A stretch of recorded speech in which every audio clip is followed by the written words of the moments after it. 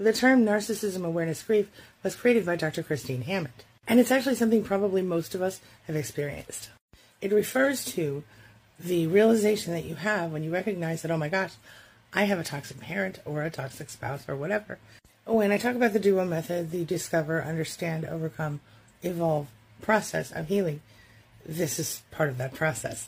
See, during the discovery period, you very often, especially when it's your parent, you very often realize that most of the things that you thought were true about yourself or that you believed were true about the world, you have to rethink them, especially when it's your parent who kind of showed you the ropes of life in the first place. The grief is sometimes overwhelming if you think about it.